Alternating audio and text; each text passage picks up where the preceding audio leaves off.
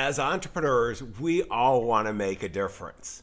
We want to take care of the people we love, the causes we care about, and make that small difference in the world. And I've got a remarkable entrepreneur that I'm going to share with you who's doing just that. And it's going to really, at a young age, is making a huge difference. But he's lived an awful lot of life in a relatively short period. And he's got some great life lessons to help you not only accelerate your success even more, but make that little dent in the universe, as Steve Jobs says. I'm John Bowen, co-founder of AES Nation. Stay tuned. You do not want to miss this. Ordinary success? No way. You want amazing, remarkable, exceptional breakthroughs. Dig deep, think bold, drive hard, watch yourself soar beyond your dreams. AESNation.com. So excited to have you here, Cole Hatter. I had the good fortune to meet you at Mastermind Talk with our good friend Jason, and it was an extremely good conversation, a lot of alignment in so many different things, and you are making a difference on so many areas. So first of all, thank you for joining us. Thanks for having me, man. It's good to see your face again, and I'm looking forward to this chat, bro. Well, let's dive in. One of the things that I was so impressed with, Cole, is not only meeting you but looking at your background, what you've done already. It's huge, and there's so many life lessons. But I want to, you didn't start out that way. You started out really going in a great direction, public service and that. But then life, like so many of us, intruded and just made a huge difference. Maybe give us a little backstory, because this is going to be so important in the life lessons we want to share. Yeah, so I started my career as a firefighter while still in high school. In the evenings and on the weekends, I went to a junior college to take care of all my prerequisites to get into the fire academy, so that when I graduated high school and most of my friends were then going off to college, I had already done what I needed to do, went right into my fire academy and started working with the department at 19 years old. And like you said, I had my whole life figured out. I knew exactly what I would do, put in my 30 years at that department, do my public service as a firefighter, retire with my pension, benefits, and live on Easy Street. And then life, as you said, kind of got in the way. I was in a really bad car accident where I was ejected from the car, and I actually had to be lifted via a helicopter to the hospital because they didn't think I'd survive in an ambulance. And had to move after that accident. After I was released from the hospital, I had to move back into my parents' home because I was so hurt at 21 years old. I was so hurt and in a wheelchair for a while that they literally had to care for me. And not knowing what my full recovery would be, it looked like for that time firefighting was out, because you certainly can't be a firefighter from a wheelchair.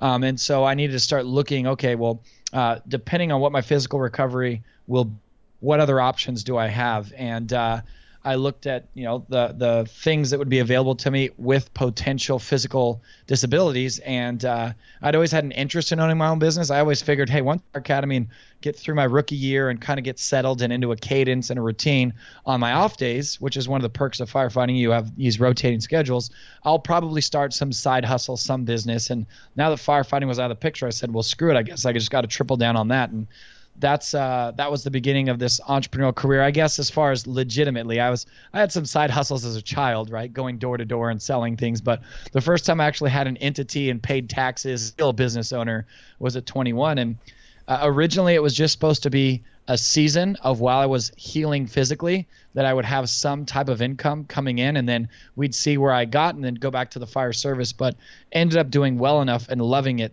That's what I've done for the last 12 years. It's been since those accidents, and have started, I don't know, probably 30 companies, and 26 have failed miserably, but the 4 that are working have worked well enough to cover the losses on the failures and keep me going forward. And I'm winning right now. So that's really it. That was 12 years condensed down into 1 minute. No, that's great, Cole. And it's one of the things that so many of us, I always like that line that, life intrudes, and it does hit so hard, and personal and business, and we can't plan for that. And when I was asking, as we were getting prepared for the interview, and I was asking, I want to get 5 lessons, and that 12 years that you had, I thought, as a financial guy, the first one you shared is really important, and we have so many successful entrepreneurs on this, but we can forget this lesson at no matter what level of wealth we have. And it was number one, don't invest money you can't afford to lose. Give me a little bit of your thoughts on this. So my first business and longest running business is real estate investing. That's what I started at 21. So the first few months after my accident, I was completely incapacitated. I mean, I had to be carried around to the toilet and stuff. And once I started physically recovering, I had to walk with a little walker out in my parents' cul-de-sac to get my legs back. And by the way, I'm sitting in a chair now, but I'm totally healthy. As you know, I walk around fine. But for anyone who might not know. You definitely look in good shape, and you were moving pretty quickly there. Yeah. So I'm good now. But still, one day I was out in the cul-de-sac using my little walker, getting my strength back. And my parents' next door neighbors were in real estate as on the retail side. The husband was a broker. The wife was an agent. And they kind of opened my eyes to the power of real estate. The more I looked into it, the more I found that wealthy people have something to do with real estate, whether they make their money in a different industry like you did, or they make their money in real estate. One thing that I was finding all wealthy people have is real estate. And I said, okay, obviously that's a real common denominator of the wealthiest people. I want to pursue that. I started investing in real estate. The year was 2005 when I started. And the economy was booming. Real estate was booming. I made money hand over fist only because I was in the right place at the right time. I had no idea what I was doing. But when you would buy a house and it would go up cent in value, some paint and carpet on that bad boy. And here in Southern California where I live, those could be 6-figure profits. So I'm now from 21 to 24 years old, every now and then having a 6-figure month. I wasn't making 7 figures yet. That happened later. But having these closings where in 1 month I'd have a deal closed that paid me 120 grand. I was freaking the richest of any 22-year-old I knew. And of course, like an idiot, I was buying Escalades and wakeboard boats and being a retard with it, right? But so bottom line is I got big boy britches and thought I was something special and had the opportunity to invest in a commercial piece of real estate, a 200-unit apartment building. And I was like, oh, I got this. And put everything I had and didn't have into it. Raised about $1 million of friends and family's money. And we all went in, and a lot of that money was mine and my family's, but I'm talking aunts, uncles, and friends. $1 million cash, bought this property, and the gentleman that put the deal together misrepresented who he was and what he could do, and he ended up in federal prison, and we ended up losing all of our money. And so, no pointing fingers. I'm a big boy investor. I decided to write that check. However, even though that guy went to prison, it didn't give me my money back. And so now I'd lost every dollar I had, plus my friends and family lost their money too, in this first deal. And you would think that would be enough to learn my lesson, but there are 2 or 3 other examples of where I went all in and it didn't really work out. And then even borrowed money. Warren Buffett talks a lot about the leverage or the principle of leverage, and that's good. But not in a crashing economy when you're over leveraged and it's now 2008. So I learned pretty quickly, okay, you can't invest money you can't afford to lose. And on my rebound back, starting about 2011 was when I re-engaged and went on to make my millions. I definitely was much more cautious of investing money that if it never came back, the quality of my life wouldn't be impacted. So one thing, and this is, I am a real estate investor by trade, but even someone like you that made their money in the financial service industry or elsewhere, again, there are all types of investments, real estate, commodities, this. There are all types of vehicles out there. Be careful to invest money you can afford. There's a lot of people, our friend Jason, I don't know if you saw, he posted this on Facebook, that he just got his butt kicked in cryptocurrency. It's the new fad. I did see it. Yeah, do you see that post? Yeah. And he's like, well, I just took a freaking beating. And so lucky for him, that was money he could afford to lose. And so definitely if you're going to invest in things, whether it's cryptocurrency, actual real estate, like tangible commodities like gold and silver or whatever, just make sure you're using money that if it never came back, you would still be able to support yourself, provide for yourself, and that the quality of your life would continue. No, I mean, this is one, I think most entrepreneurs have a story like this, and this is so good of advice. And one of the things you got to be careful, you did it, early on, I'm going to give you credit for that. I did it a little later when I was making millions, and we thought it'd be really cool to see how you could leverage up in the 80s. And I built an office building where four of us just put $100 each into building it and borrowed $6 million. Nice. Beautiful office building. We got it done. We moved in, got an offer for just short of $8 million. And, we go, no, not yet. It's Silicon Valley. Everything's going to go up. The 86 tax reform, stock market crashed right at that time too in 87. And all of a sudden our building was worth $4.5 million. And we were just going to do the takeout loan. And, for some reason, the bank wouldn't honor their commitments. Yeah. The takeout loan wasn't good. And all of a sudden, I'm putting cash. We couldn't rent it out and all that. And, make the long story short, it was one of the every week the bank's calling me to take it out. We're making the interest payment, but not the principal. The principal, and they want their money because it's a takeout, and we're saying honor the commitment, and it's just going to court. And the best thing that could ever happen, they went under before we did. Oh, and nice. we ended up buying the loan back from a private equity guy who bought, this was the RTC, which is very similar to 2008, 2009. So that was the hardest $150,000 I ever made in my life. And the point I want to bring up, and really Cole has brought it up well, is there's no reason to bet everything. I mean, right. Particularly as you're building your wealth, just be smart on this stuff. It's okay to be leveraged, and obviously there's a lot of capital out there now to do that. But to be really smart about it, because we're building businesses, we're investing for quality of life, not for more money, not for more business. And the people you love, the causes you care about, there's nothing worse than explaining to your loved ones, your families, as you did, Cole, what happened. And we don't want to do that. Now, one of the things I do love, though, is that number 2 is triple down on your strengths. I mean, this is where you don't triple down on your losses. Triple down on your strength and outsource the rest. What are we talking about here? So, and we actually brought him up, Mr. Michael Gerber, the author of the E-Myth. And I spent the majority of my career, I'm trying to guess, probably 9 of the 12 years I've been an entrepreneur as what Michael Gerber calls a technician in his book, The E-Myth. For anyone who's unfamiliar with that book, basically a solopreneur, someone who does everything, maybe like a bookkeeper who went to college, got their accounting degree, and instead of going and working in a finance department of a business, they decided to become a bookkeeper and drive to people like your and my homes and offices to do our weekly bookkeeping for us. And at first it sounds like fun. Oh, I don't have a boss. I've got all this freedom. But as their client base grows, they start working 5, 6, 7 days a week, 10, 12 hours a day to service their clients because they are the only person in their business. They personally show up. They personally do the work. And so for a lot of people listening to this right now, you might find yourself in that technician role where you are self-employed, you don't have a boss yet, you are the only person in your business, and you're exchanging kind of time for dollars in essence. And if anything were to happen to you, maybe not as dramatic as my car accident, but you even got really sick for a couple of weeks and couldn't show up to your clients to do their bookkeeping or whatever your product or service is, you're completely out of income. And so I spent 9 years with my father as my business partner. So there was 2 of us splitting the workload, but still there was just the 2 of us. We would have contractors renovating our houses and realtors selling them, but they didn't work for me. They're independently contracted to do the work or sell the house.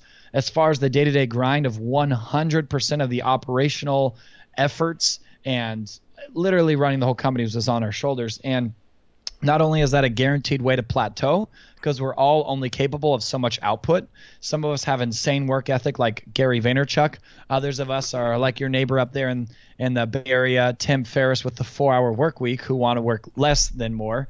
But all of us I do know Tim reasonably well, and he works more than 4 hours. Yeah, that's true. Yeah, things have changed. But still, that whole concept of automating, systemizing, and removing yourself from your business, which is a lot of what he talks about in the 4-hour work week, versus Gary, who very proudly says I work 7 days a week, 18 hours a day. We're all only capable of so much. And so it wasn't arrogance like that I thought I could do it the best. It was ignorance. So it wasn't arrogance like, hey, I'm the best, so I can't hire people. It was ignorance and not understanding how to run a business. And so the things that I was mediocre at, I was spending all my time trying to get better at, to still only be maybe average at it, where there could be someone else, like let's talk finance, for instance. I'm at my home office right now, but if I were at my real office, I have a whole finance team now. I'm not bad at math. I know how to do my payroll and my accounts receivables and payables, and I understand spreadsheets. I just hate it. It's just not for me. And so instead of me working with QuickBooks and then spending weeks of time collectively throughout the year on the phone with my CPA, figuring out how to maximize my tax deductions and all that crap, of literally making it a part-time job of me to run all the finances and tax preparation and wealth strategizing. Because when you start making a lot of money, Uncle Sam really likes they're more than their fair share. So of setting up things that might interest you, like self-directed retirement accounts and my maximum contributions there, and then my company matching 25% of my income, and all of that is like a part-time, almost full-time job. And so I outsource that now. Instead of me trying to be a mediocre finance guy, I have a CFO who does all of that, and magically, poof, my bills are paid. I mean, I don't even pay for my own cell phone anymore. Like, I'm almost a child again, where all my bills are magically paid for me. My only role when it comes to money is making more of it, and it all magically goes where it needs to go. So that's one specific example to me of where, instead of me working on trying to learn QuickBooks and watching YouTube videos explaining it all and all that crap, someone just handles it for me, and that gives me so much more bandwidth back to do what I am awesome at, to go out and build a business and make more money. So another lesson I learned the hard way, took me 9 years before I hired my first true employee, was don't do everything. Triple down your strengths, outsource the rest. No, this is great, Cole. And one of the things I like is, I always think about it that most education is on, how to make your weaknesses strong. And the last thing you want to do is finish your career with really strong weaknesses. Yeah. I mean, it's you only need to be good at one or two things. I always like Dan Sullivan's strategic coach. Find that unique ability that you have, and we all have some unique ability that we can monetize. And there's so many talented people in the world, and the ability to create networks, and with technology. I don't have, my real office is a global headquarters. It's my pool house in Silicon Valley. And it's like, in my last business, I had 400 employees. I don't want to do that anymore. Whatever structure you have. And one of the things I do want to emphasize that you said, Cole, was, it's outsourcing, not only the business function, but a lot of the personal things too. I mean, we can make life really powerful so that we can focus on those things, when we're in business, how we're going to get the biggest impact, and in our life, really enjoying it as well. I have a little formula for your listeners. Here's what I followed, and this worked well for me. So you got to outsource. Where do you start? Well, I would, number one, outsource the things you hate to do. All of us love business. We're entrepreneurs. We have that sickness called entrepreneurism that we just can't get rid of, where we put ourselves through all the torture to then hopefully work out loving our lives better than it would have been, right? But bottom line is, outsource what you hate. And then number two, outsource what you're weak at. You just talked about that. But so the things I hated to do, I outsourced first. The things that I wasn't strong at, I outsourced second. And now literally, I only am left with what I love doing and what I'm good at. And I've never enjoyed business more than I do right now. It's Monday morning as of recording this with you, and I don't have the Monday gloom, like, oh no, there's a full week. Like, I'm excited. Some of the most exciting things in our business are happening right now. And my only role is what I kick ass at and what I really love doing. No, and I got to say, if you're not that way, then be that way. I mean, the reality is, so many of the things we hate doing don't cost that much to outsource. Oh, that's totally. the craziest part of it. Let's go to number 3, which is know the difference between inconsequential and the other stuff, those the consequential moments in life, and they kind of all come at us, and it's hard to sort through these. How do we do that? So this is a lesson from my mentor. His name's Than Merrill. Guy makes north of $300 million a year in his businesses. He's worth personally over $100 million. The guy's a rock star. He's in his 30s, and he taught me this: that there's only 2 moments in life, inconsequential and defining moments. Almost always it's inconsequential. What shirt am I going to wear? What am I eating for lunch? What type of ice cream am I going to order? And then every now and then there are those defining moments. And a defining moment is the thing that no matter what you say, think, or do, everything in your life will change.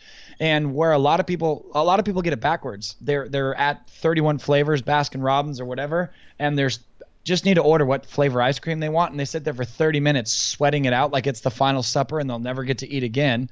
And then they're making these defining moments like, do I want to quit my job and start a business, or do I want to get this business partner, or these huge lifelong decisions where just depending on how they feel in the moment, oh yeah, I'll marry this person, we have fun.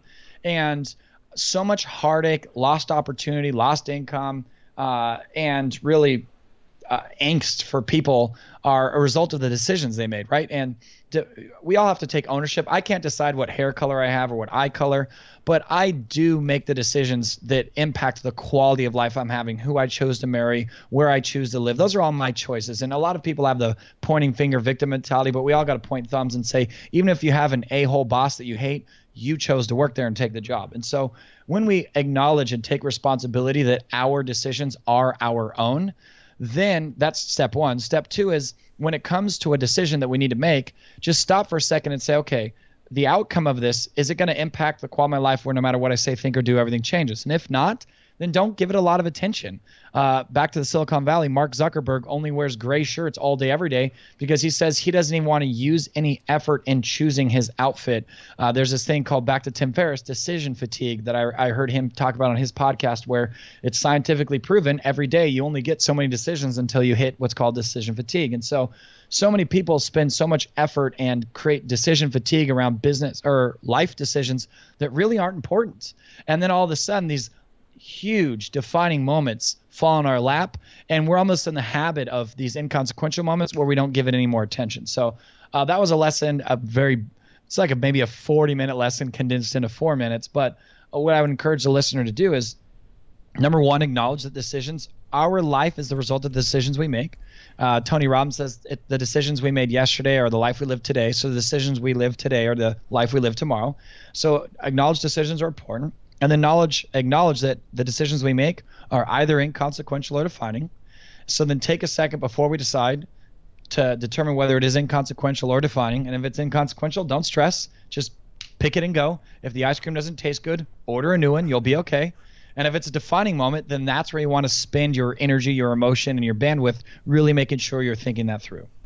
I got to say, Cole, I haven't heard that before. And I think that is, that's one of those that is extremely powerful, that sounds like, kind of a thought flipped out, and it's like, no, we've all been with people, we're at a restaurant and they're taking forever and order, and it's like, just buy 3 things. I mean, they've got plenty of money, it doesn't make any difference, I'll buy. Right.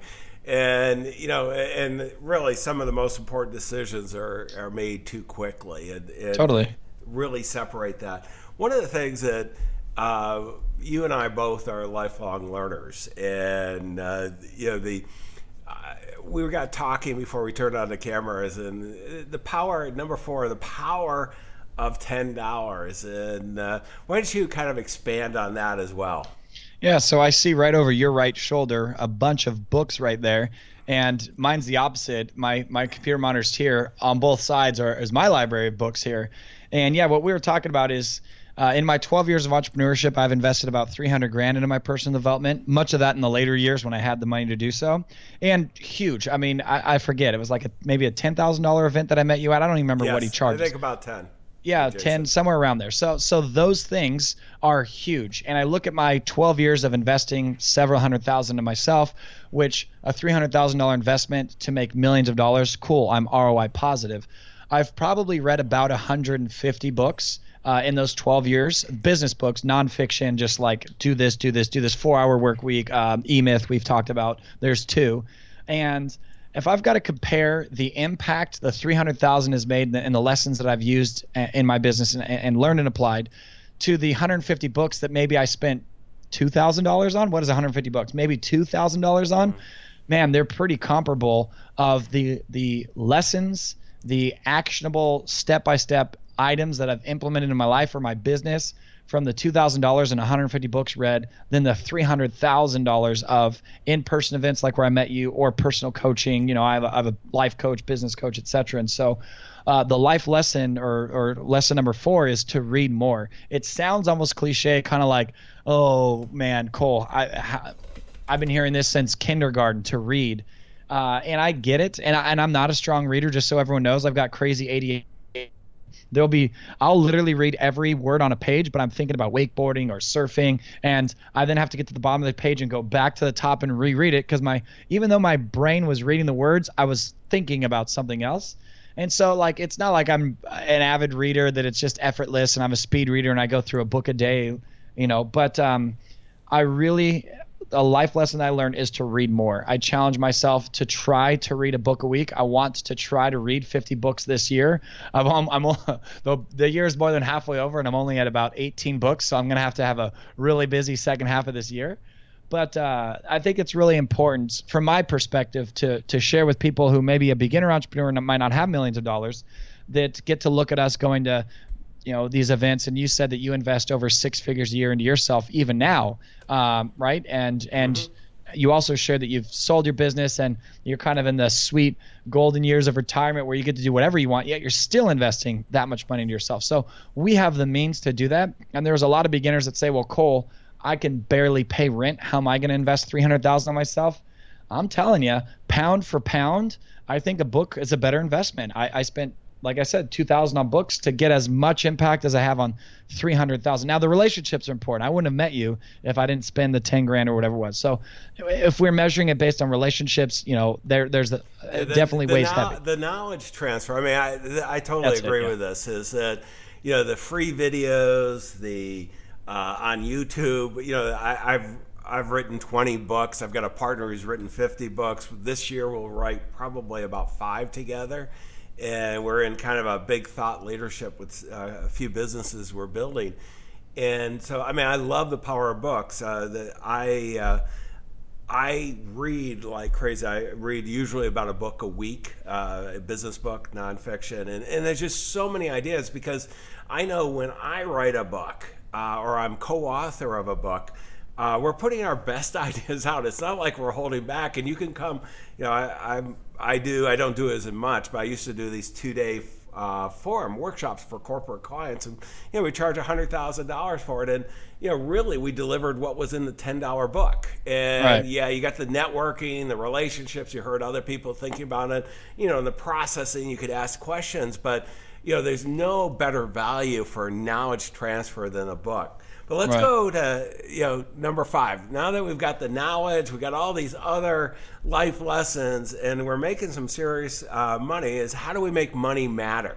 I mean, So, and we shared this before this started too, that this is kind of a place that a lot of entrepreneurs find themselves in. I made a ton of money. Then the recession came. I lost it all because I was only making money in real estate and was over leveraged. We shared that. I went through about a 2-year just survival mode. Actually moved to Mexico and lived in Mexico for 7 months just volunteering at a nonprofit. I was like, screw it. I can't make money anymore. I might as well be productive with my time, and lived full time on the campus of a nonprofit and built houses for homeless families in Mexico, and also started my own orphanage in Mexico that I still have to this day. And while I was down there, I saw how I had such little money left. I was living off of my savings. I turned my back on America, not on America, but like I turned my back on business, moved out of America, and was just living off my savings. And a few $100s a week was feeding 23 kids in my orphanage.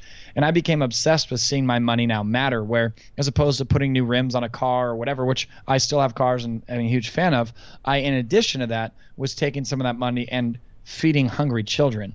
And there's this saying out there that money can't buy happiness. And I say I totally disagree. Feed a starving child with your own money and tell me you don't feel happier about that, right? There's not a person in the world that's fed a starving child and felt like crap afterwards. And so if you believe that money can't buy happiness, it's just that you're only shopping in the wrong place. Now, to be clear, this doesn't mean you don't get the stuff. We're huge car lovers, and I have my dream cars and you have yours too. But if that's all you think money's for, you're missing out on the fun of having wealth. And so what I found down in Mexico, living off my savings, was that making money matter was the most fun thing for me to do with my money. Cars are great, homes are great, vacations are great, but feeding starving children did something to my soul that no car ever has. So I ended up, after 7 months, moving back to America, restarted my businesses, started a few others, then went on to make millions. I had not made $1 million in a year prior to that.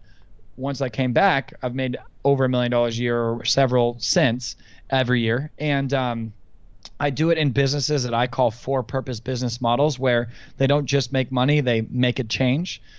There's right up there in the Bay Area, there's this headphones called Listn, LSTN, that was founded by a woman named Bridget, where for every pair of headphones you buy, and they're comparable to like Beats by Dre, right? They're high-end headphones.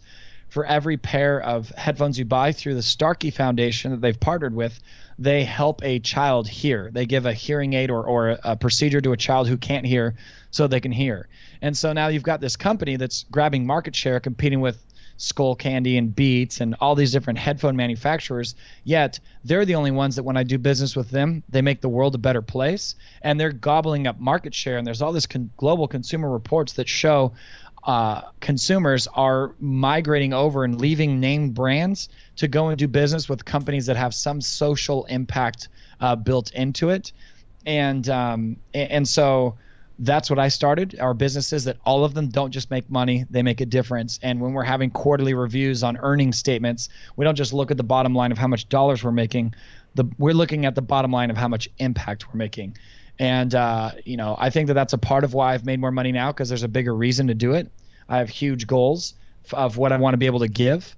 And it's done so well that, we have our event where we teach other entrepreneurs how to do the same thing, how to take existing businesses and adapt a for-purpose model or create for-purpose businesses from the ground up. And, it's instead of being a consumer capitalist, it's more of being a philanthropic entrepreneur that have this difference, this dent, as you called it, that we want to make in the universe, and then use our businesses to solve those world problems or issues. It's interesting, Cole. One of the things that we do a lot of research on entrepreneurs, and when we survey and we ask, do you want to become more wealthy? Not surprising, it's 99% want to become seriously wealthy. And then we ask why, and the biggest reason is 94% is for the people they love. They want to take care of their family, their friends, and so on. But what was surprising to me was the magnitude of what we're talking about here is 70% want to really are passionate about the causes they care about. And about 12% want to change the world. And so, whatever it is that you want to do is to really think about that. I had a smile on my face as you were telling your story. I have a very good friend who taught me about being charitable. He started a extremely successful Dan Wheeler with Dimensional Funds. And Dan started a couple orphanages in Guatemala. Nice. And I remember, and Dan was a single guy, and played life hard, and still does. Great guy. He's married now, but he was a great guy. And he, I go, Dan, I'd never suspected this of you, and why'd you do it? He says, John, there's something amazing getting up in the morning, having 100 kids praying for your success in your life. Wow. And, hanging, and he loved going down. He went down quarterly and visited, and that really started a big charitable, and from my standpoint as well, and this is where we forget how big a difference. I've seen so many entrepreneurs have a struggle with money and the relationship with it. And once you start realizing the power, that whatever you want, difference you want to make, and whatever you care about, you can influence it tremendously. And, people want to help you do it. Let's go to resources for a second. And I want to go back to, and let me pull up, Cole. I'm going to put up the time of the recording. We're a little before your Thrive event in Las Vegas for 2017, but this has turned out to be an annual event. Maybe tell us a little bit about what you're doing here and how it comes together. Yeah, so this September 29th through October 1st, Friday, Saturday, Sunday, out in Las Vegas, Nevada, we're hosting our annual event. Like you said, it's a 3-day business conference, and so our audience are entrepreneurs and career professionals, but definitely in the world of business, to learn from some of the brightest minds in the world, people like Gary Vaynerchuk, Robert Herjavec from Shark Tank, Grant Cardone. This year we have Les Brown, Kevin Harrington, Jay Abraham, just absolute icons in the world of business, multiple New York Times bestselling author, thought leaders, right, that come together, and there's no fluff. I talk to all of them and go over their notes and their talks, and almost all of them create custom talks for Thrive, because a lot of these professional speakers just say the same thing. It's a canned talk that they just travel around and give, and I say, not here.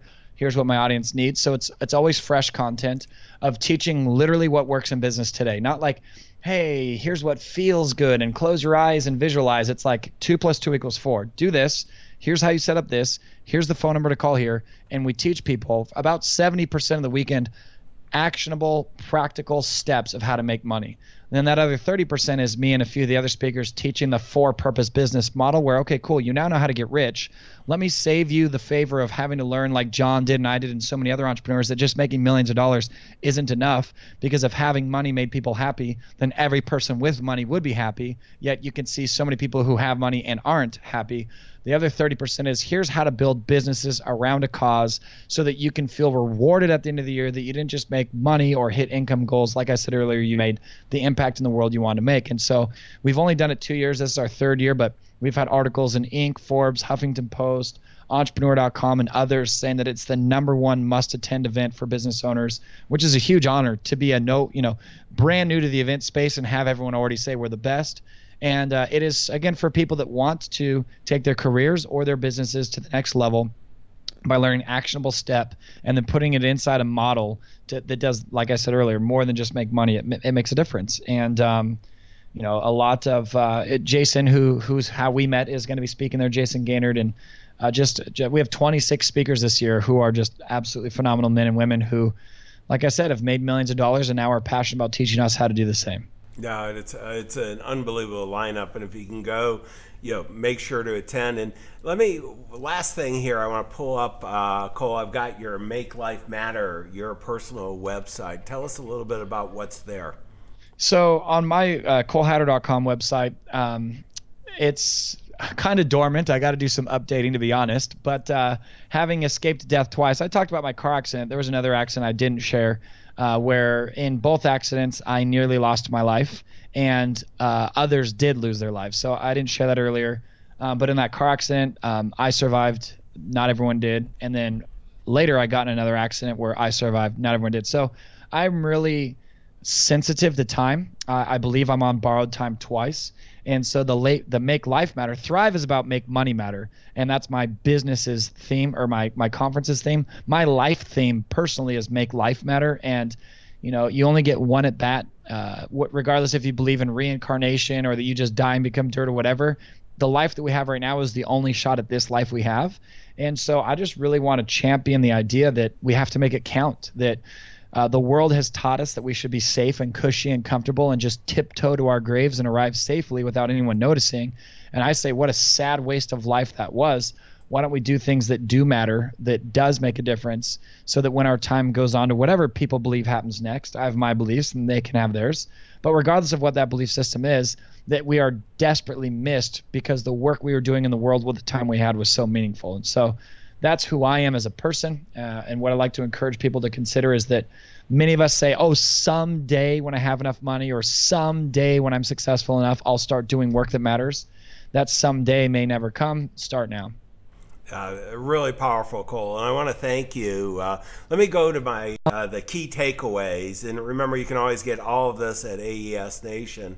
The show notes, the transcription, and I really think this has been a powerful interview, and Cole, has given us some great insights. I mean, number one, as a financial guy, I got to tell you, I've met with so many people when I was a financial advisor who have made tens of millions, sometimes hundreds of millions of dollars, and pretty much lost it all.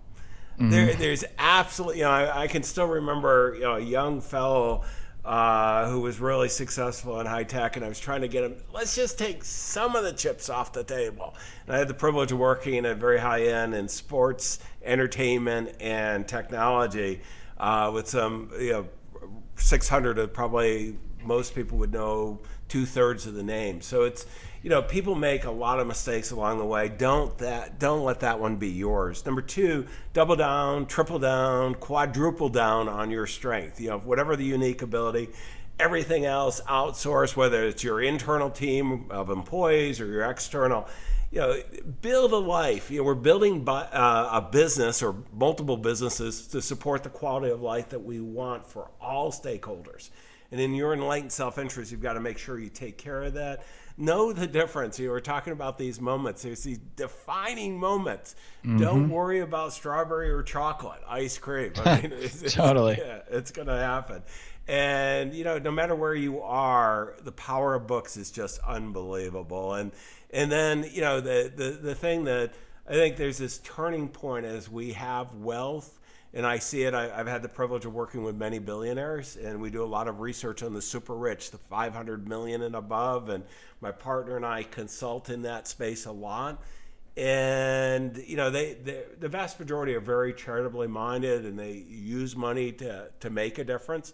But you don't need to have that much money. And, you know, one of the ways I thought it was really powerful, Cole, you know, you can buy happiness. You can buy a smile really quickly from, you know, some disadvantaged person that you help out and give that helping hand along the way. It's not that as entrepreneurs, you know, I'm going to say you don't owe it to do this. You owe it to yourself to do it, to really make a difference and have fun doing it. So, Cole, again, thank you very much. It's been a great interview. Show notes, everything, AES Nation. Take these 5 lessons, your clients, your customers, your future clients, and most importantly, you and your family doing it. It's going to make a huge difference. Wish you the best of success. Exceptional, remarkable breakthroughs. AESNation.com.